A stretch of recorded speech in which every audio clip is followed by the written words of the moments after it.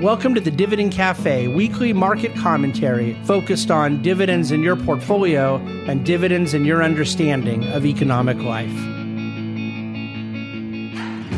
Well, hello and welcome to another Dividend Cafe. And I guess, to be honest, I'm pretty sure this will be the last one we do in 2021 because I'm not going to do one next week as it is Christmas weekend. And then the following week, I'm going to be off and working on the annual white paper, which will summarize the whole year in review of 2021 and provide all of our forecasts for 2022. And yet, because the year doesn't actually end until after that Friday, and then we have the New Year's weekend, and that Monday, the market and the world reopen as 2022 New Year, January 3rd, the way the calendar flies, that Friday, I won't be doing a year in review version yet because the year won't be done and I want all the final data. So unless something comes up, I would assume this is the last Dividend Cafe. We will be doing a DC today on Monday, this coming Monday the 20th. And we have the holiday week and then that final week between both holiday remnant and just not wanting to do it. And then, of course, this white paper preparation, which is rather substantial, to be honest.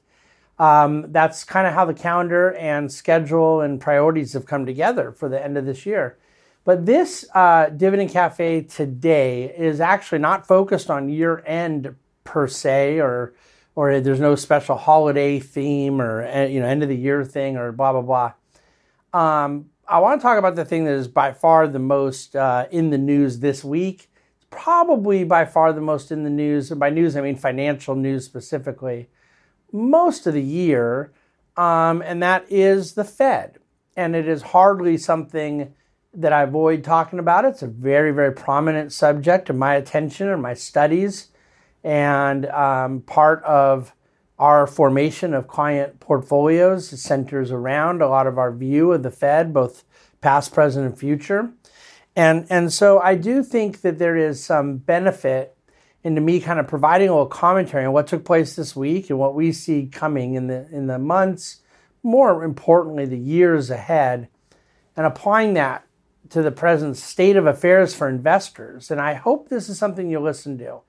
As I always say, I'm generally recording this podcast and video somewhere between 15 minutes and 4 hours after I finish the writing of the Dividend Cafe.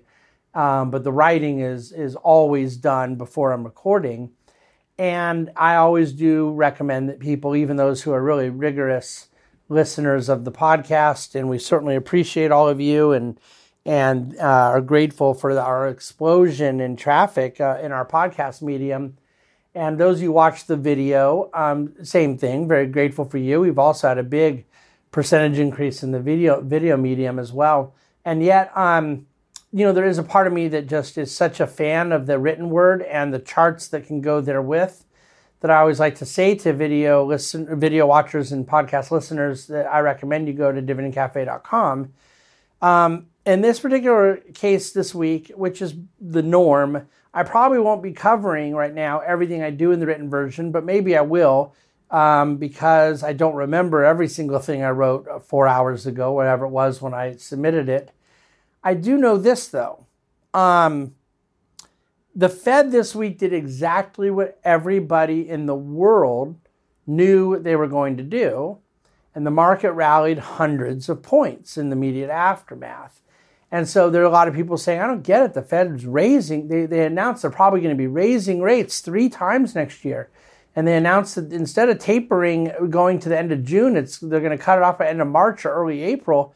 Wouldn't the market have responded negatively? And of course, the answer there is universally true about all things that are news inputs to market pricing, which is that markets are discounting mechanisms. And so news only moves markets if market hadn't already priced in news. But in this particular case with the Fed, there is an aggressive amount of front running, an aggressive amount of financial actors pricing in what they expect is going to be coming. And in the case of the Fed, they just happen to have one of the most unsurprising actors on the planet. In other words, you have very little risk of getting it wrong when you're trying to discount these things in ahead of time, because the Fed spends months and months and months telling you what they're going to do and what they're going to say. And so this is the world that we're in, and this is the world we've been in for a long time. A significant amount of investing right now is nothing to do with the organic financial activity that comes out of the environment we're in, out of company innovation, and out of even the landscape and economic results that come from a Fed. They have to do with people trying to front run the Fed and guess ahead of time what they're going to be doing. The things I would say to you are that one of the reasons the market went higher this week in the immediate aftermath of the Fed is because the market doesn't believe the Fed is going to raise rates 6 times over the next 2 years. Now, that part may not be true. That part may be believable enough.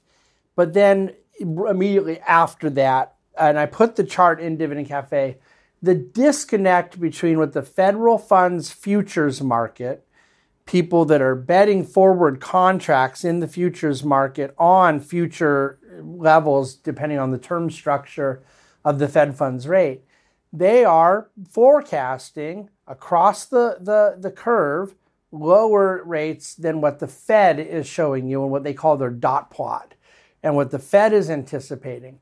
But this has been the case forever. And the Fed's own dot plot has proven to be above what yields actually ended up being for every period since the financial crisis. And the Fed futures market has proven to be a far more predictive tool than the Fed's own forecast of what the Fed themselves is going to do. Well, what does that tell you? You know, the thing they say about certain spouses and the way some parents are with their kids, sometimes you can know somebody maybe better than they know themselves. And I think the market does know the Fed better than the Fed knows itself. And it's not because I'm saying that the Fed is lying. It's because I'm saying the Fed can have these intentions right now, but the Fed has a way of being taken off of their best intentions by various events that have an incredible influence in the way they think about things. So on one hand, we do have a disconnect between what could happen with interest rates in the future, what the market's saying. But we also just simply have the reality that the Fed has a $9 trillion balance sheet right now, and they entered COVID with a $4 trillion balance sheet. And now there are about $2 trillion of what's called reverse repo agreements, and it's fair for our purposes to take that off of the calculation because this is essentially money in, money out that kind of washes itself out in these repurchase agreements with people that are, for whatever reason, need to get cash or hold cash. It goes back and forth. It's very complicated. And all I want to get to is that with $2 trillion in reverse RPs for now, we're going to pretend that the real number that they would like to get to is about $6 trillion, okay? And so that would mean that's $4 trillion that they had before COVID and $2 trillion in reverse repos, and they're at 9. So to get from 9 to 6, they would have to take about $3 trillion off their balance sheet. The Fed is not talking right now about tightening at all. They're not, in other words, tapering means that they will slow down the pace at which they're adding to the balance sheet every month, and that'll kind of wrap up by the end of March. And as I've said many times, I would have been perfectly fine if they didn't taper at all, if they just stopped quantitative easing right now. So they're slowing it down a little bit, and then they accelerated the pace of that slowdown. And then I'm of the opinion that the time is coming where they will need to actually quantitatively tighten, which means not buying bonds doesn't do you any good. It holds you in place. But to reduce down to a state of balance sheet that is more in line with where they want to be for a number of policy objectives, they're going to have to do quite a bit of tightening. Well, what happened in 2018, last time they did that tightening? First of all, they started the tightening in 2017 and nothing happened. And it was the lowest volatility year in the history of the stock market and one of the highest performing years. Capital markets are working, economic growth had a great year. So all those things were kind of humming along. And then in 18, they accelerated the level at which they were increasing interest rates. while they were modestly tightening, while they were reducing the size of the balance sheet. And the markets threw up. And I've talked about this a lot. I don't think it was the stock market. The stock market dropped to 19.8% in the fourth quarter of 2018. I remember it very well. It had a huge role on my Christmas Eve that year. Markets kind of recovered a bit in the very final couple of days of that year, but it was not good for the stock market. But no, what caused Jay Powell a couple days later in 2019 to say, we're done quantitatively tightening and we're done hiking interest rates, and in fact, we're going to start cutting interest rates, which they did throughout 2019, and it created a gangbuster year in financial markets, as you had the two-headed monster of the trade war kind of subsiding and the Fed becoming an accomplice to markets. What happened that spooked Jay Powell was credit markets tightening up, and for a while they weren't. But then when you got the dual policy activity of rising rates and quantitative tightening, all of a sudden it became very hard for corporate America to roll over debt for high yield, for a lot of credit-sensitive sectors of the market. And this is a very, very financially levered economy. And so this had profound impact into small business, mid-sized business, commercial real estate, residential real estate. And that degree of credit markets seizing up is kind of the one thing like the central bank just can't allow to happen. So they reverse course. How do we reconcile these things? With the Fed dealing with the trauma of what happened in 2018, and then now them needing to maybe revisit a similar looking policy prescription. My own belief is that they will get rates up to where they're comfortably off of the zero bound. So that could be 6 increases in 2 years. And they could end up at 150 basis point Fed funds rate. And that would still be a negative real rate. So it would still be 75 basis points below what it was pre-COVID. And that itself is not for 2 years out. So let's say they get there. I don't think it's a foregone conclusion they will, but I'm willing to pretend because it wouldn't surprise me if they do. But then what I think would happen is they would pause on additional rate hikes and begin some quantitative tightening. Now, there are plenty of things that could happen in between to interrupt this, a genuine recession from an extrinsic event that no one can foresee. I doubt that will happen, but it could. Geopolitical circumstances, other things that kind of get in the way of the best laid plans. But what I don't think they'll do is quantitatively tightening and hike rates at the same time, again, knowing the heavy impact it has on the credit markets and the heavy credit sensitivity the Fed has created in our economy. And so that is my best forecast, is that they end up beginning some quantitative tightening after they've increased rates comfortably off the zero bound, and that this all takes several years to play out. And this is a byproduct of an incredible amount of sensitivity we have in the economy to what the Fed's doing with liquidity, with interest rates. And I've talked about that stuff quite a bit. But what is the risk that from an investment standpoint that I talk about all the time with an overly accommodative and overly interventionist central bank is a misallocation of capital. That you could have malinvestment that takes place because interest rates take away, artificially low interest rates, artificially heavy liquidity. It takes away price discovery. It serves as kind of a distorter of optics in financial markets. And in that particular case, I think it is where we get a boom-bust cycle that we've been living in for several decades.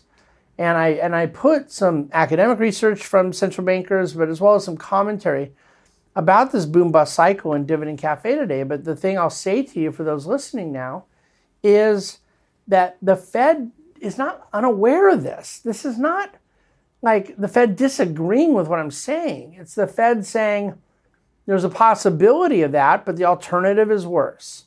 That if we take the risk of exacerbating a bubble, that is a better outcome than if we prematurely pop a bubble, if we falsely identify a bubble, or even if we just let a bubble burst, but right now what the impact it would mean to price stability and to job creation. So I think that the Fed looks at it as a trade-off they're willing to endure. But see, for investors, most are not willing to go through these booms and busts and bubbles and then bursts and so forth. And so it becomes incumbent upon us to look at how we want to remedy that.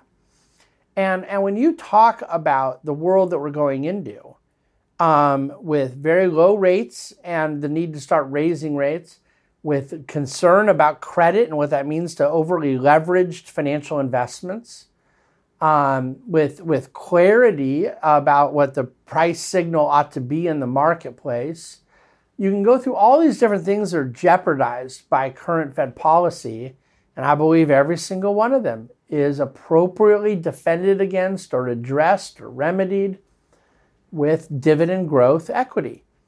That you're going to still have volatility, but you would rather be, if I believe Fed actions in the years ahead necessarily have to exacerbate volatility, it behooves us to be in something of a lower volatility environment. If we believe that credit is going to be constrained, and hopefully not to the degree it was in 2018, but possibly, you want things that have less embedded leverage and less risky financial engineering.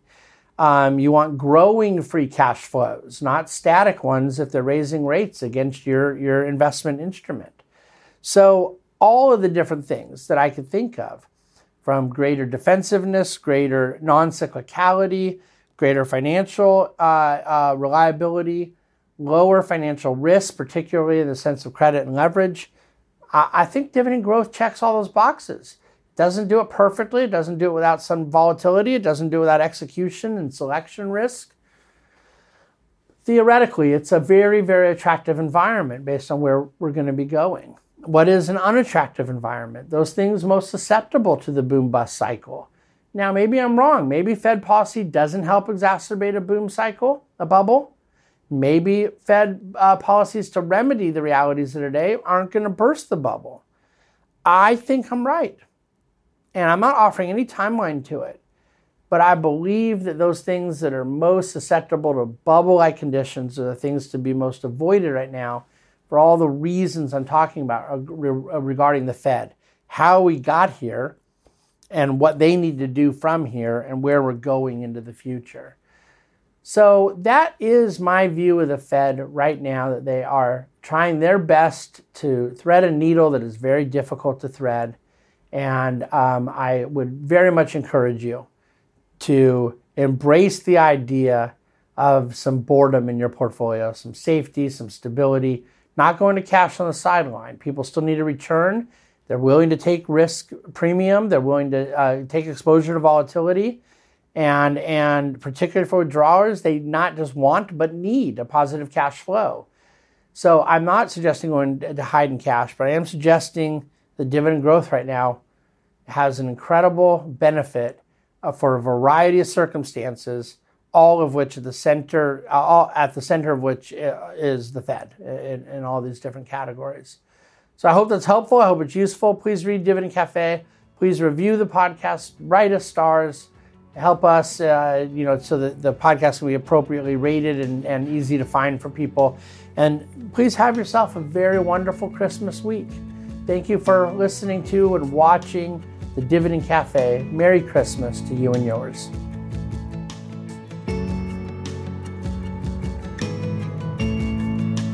The Bahnsen Group is a group of investment professionals registered with Hightower Securities, LLC, member FINRA and SIPC, and with Hightower Advisors, LLC, a registered investment advisor with the SEC. Securities are offered through Hightower Securities, LLC. Advisory services are offered through Hightower Advisors, LLC.